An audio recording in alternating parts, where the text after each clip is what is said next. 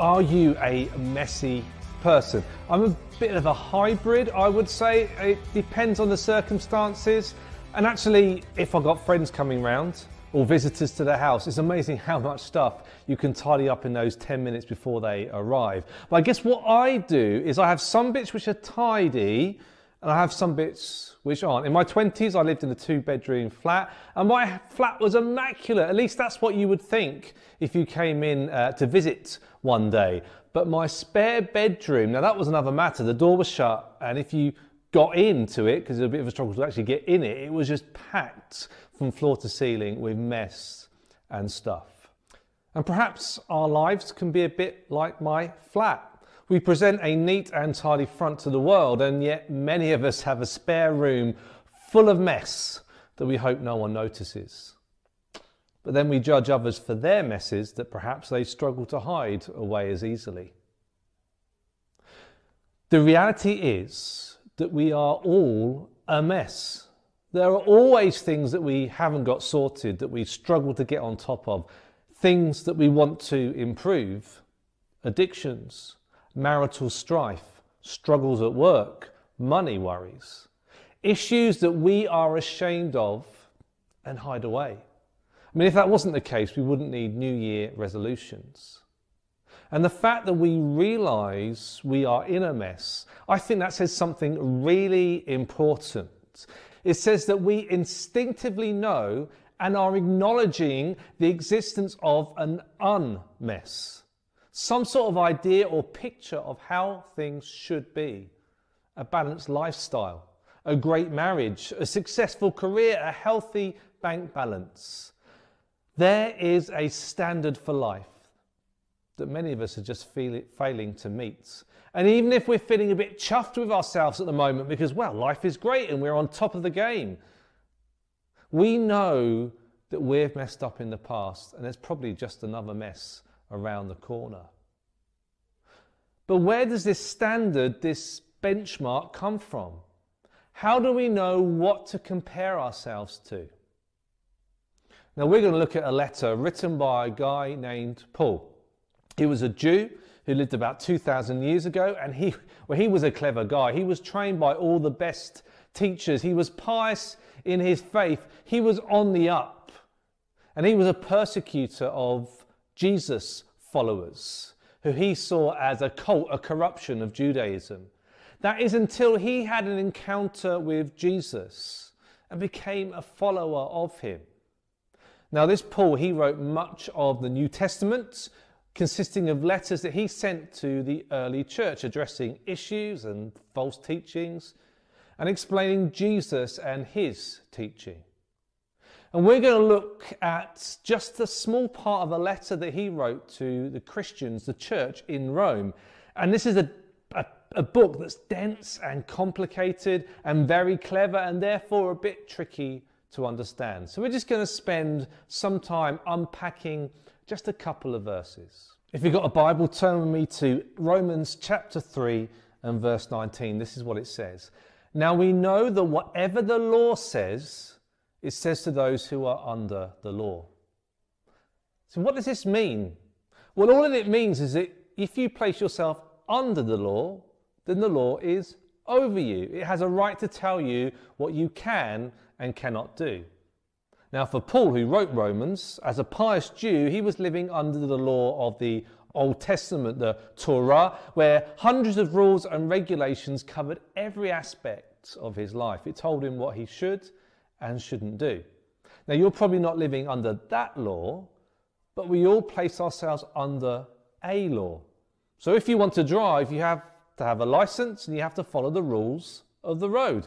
The other month I was in Atlanta. It turns out you can turn right on a red light. But please don't try that in the UK, because when you're driving on the UK roads, you put yourself under the UK highway code. It's over you. And at school and at work, there are rules of conduct. There are ways we should behave and act. And we have to agree to those in order to be there. We all come under something external to ourselves, a minimum standard that we are supposed to meet. The law of the land is over us. It says what we can and cannot do.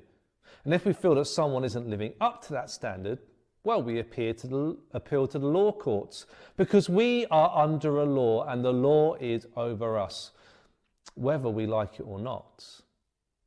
But the reality is that our standards, well, they don't just come from the law books. There are many other places that this standard comes from. Perhaps it's religion, or societal expectations, or airbrushed images in magazines and on the internet. Perhaps it's our own conscience telling us that we're just not good enough. Whatever it is, they give us an idea of what an unmess looks like.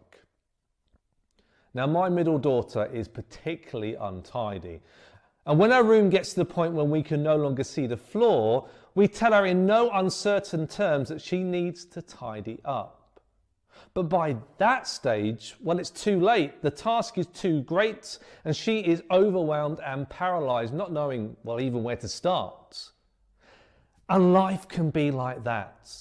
And at some point or another, we will find ourselves buckling under the weight of expectations, failing to live up to how we know or are told things should be.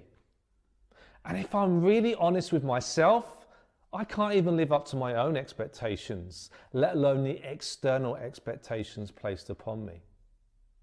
So how do we respond? How do we address the mess that we find ourselves in? What do we say when we mess up? Well, perhaps you have had it said to you, or maybe you've said it yourself. Well, nobody's perfect. In other words, you can't expect me to always get it right. Everyone makes mistakes. It's a one-off. I usually get it right. See, we tend to look at our situation and our mistakes as an exception. We have an excuse. We know why it happened. It's understandable, an honest mistake. See, you don't know what it's like for me. You don't understand. It wasn't really my fault.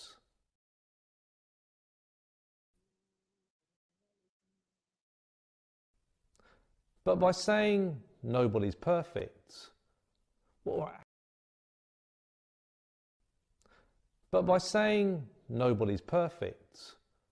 we're actually acknowledging is there is a perfect that nobody is. There is a golden standard, a benchmark of perfection that exists that, well, nobody is living up to. Not me, not you, not anyone. It's a standard, a law that is over us and beyond us. We find ourselves under the weight of that law. Let's go back to what Paul says. Paul continues. Now we know that whatever the law says, it says to those who are under the law. So that, okay, so there's a purpose for the law that Paul is talking about. So what is it? So that every mouth may be silenced and the whole world held accountable to God. The purpose of the law that Paul is talking about here, the law given to the Jewish people by God himself, the purpose was not to make people perfect. If that was the purpose, it failed miserably. No, the purpose is to make people aware of, to point people towards an other that we're all falling short of. So what is that other? Well, let's just jump a few verses to verse 23. It says this, "For all have sinned and fall short of the glory of God." So what's the other here? Well, it's God's. And how are we doing at matching up to his standards? Not very well. In fact, the word here that we translate as sin means to fall short of a target. You don't just miss it, you can't even get to it. But if we're being honest with ourselves, if we take a good, hard, long look at ourselves in the mirror, what we see staring back at us is a bit of a mess. And if we compare ourselves with that standard, that other, rather than looking and comparing ourselves with those around us, we see how far short we fall. And therefore, as Paul says, we are silenced. We discover that we are not in any position to judge others, to condemn them for their messes and failings and shortcomings, Because all of us, with no exception, have fallen short of the glory of God, to whom we are being held accountable. Let's jump back to verse 20. Therefore, okay, so what's the lesson here? The take home. Therefore, no one will be declared righteous, declared right in God's sight by works of the law. In other words, that law, that external standard, is so impossible to attain that none of us will ever be good enough to meet its requirements, to pass the test, to get the certificate. And I remember for me this really coming home some time ago, and I took myself off into the woods and I just spent time with God, and I cried out to him because I was faced with this impossibility of trying to be like Jesus. I mean, how could I be like him? How could I be good enough when only perfection is good enough? Because you see, that's the biggest problem of the law. And Paul points that out when he writes, but through the law, we become conscious of our sin. When faced with God, when placed next to God's standard, we just don't measure up. It's like spending a fortune to go to Alton Towers or another theme park, only to find that you're too short to go on any of the rides. And you stand against the sign with the minimum height mark, and you are nowhere near, not even if you stand on your tippy toes. The law, the rules, the regulations, they cannot save us, and they cannot make us perfect. But what this perfect standard does do is it makes us aware of our messes. And what that does, which I think is a real positive, is that it awakens us to something or someone outside of us, a standard to which we are accountable. In the last century, there lived in the UK a man called C.S. Lewis. You may have heard of him. He was an academic. He was an atheist who turned to God and became a follower of Jesus. He lived during the Second World War, and he was incredibly clever, and he wrote many books arguing the case for Christianity. And in one such book, Mere Christianity, he explores the concept of morality. In chapter 1, he describes how people argue. I was here first. It was my turn. You can't say that. Leave him alone. Why did he do that? He observed that when we argue, we refer to a standard that the other person should be living up to. A standard that's external and independent. It's not just made up. And very rarely in an argument do we reject the standard. Instead, we try and persuade the other person that we are living up to that standard. They just don't realize it. Lewis highlights the fact that as human beings, we appeal to a standard of behavior and decency that he referred to as the law of human nature. It's a law that transcends time or culture, and it lays down a benchmark for all humanity to compare and contrast itself and all its messes to. This is what he writes. The law of gravity tells you what stones do if you drop them. But the law of human nature tells you what human beings ought to do and do not. And he continues, human beings all over the earth have this curious idea that they ought to behave in a certain way and cannot really get rid of it. The reality is that we cannot escape this law, this standard, this benchmark that is external and otherly. We know it's there.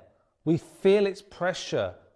We appeal to it when we feel wronged, and we compare ourselves to it and find ourselves wanting. C.S. Lewis argues, and so does Paul in his letter to the church in Rome, is that if we can feel that pressure, if we feel our conscience kicking in when we do something wrong, if we are able to see how messy and imperfect we are, then we are recognizing that there exists an other that is unmessy and perfect.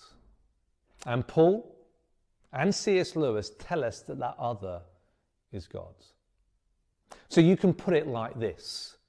If you can see your mess, you're just one step away from seeing God. So where do we all go with this? Well, during the rest of this series, during the rest of January, we will discover that despite our mess, in fact, right in the midst of our mess, there is hope. And that being perfect has never been the goal, and it shouldn't be the goal for you. Because the most important idea that we need to grasp is that acknowledging our own messiness should make us less convinced of our own infallibility, and therefore more forgiving of others' failings and more open to God's. It should cause us to stop judging and start empathizing, because we're all in the same boat. We've all sinned and fallen short of the glory of God. We need to stop pretending and start being real. My life's a mess. Your life is a mess. But that needn't be a problem.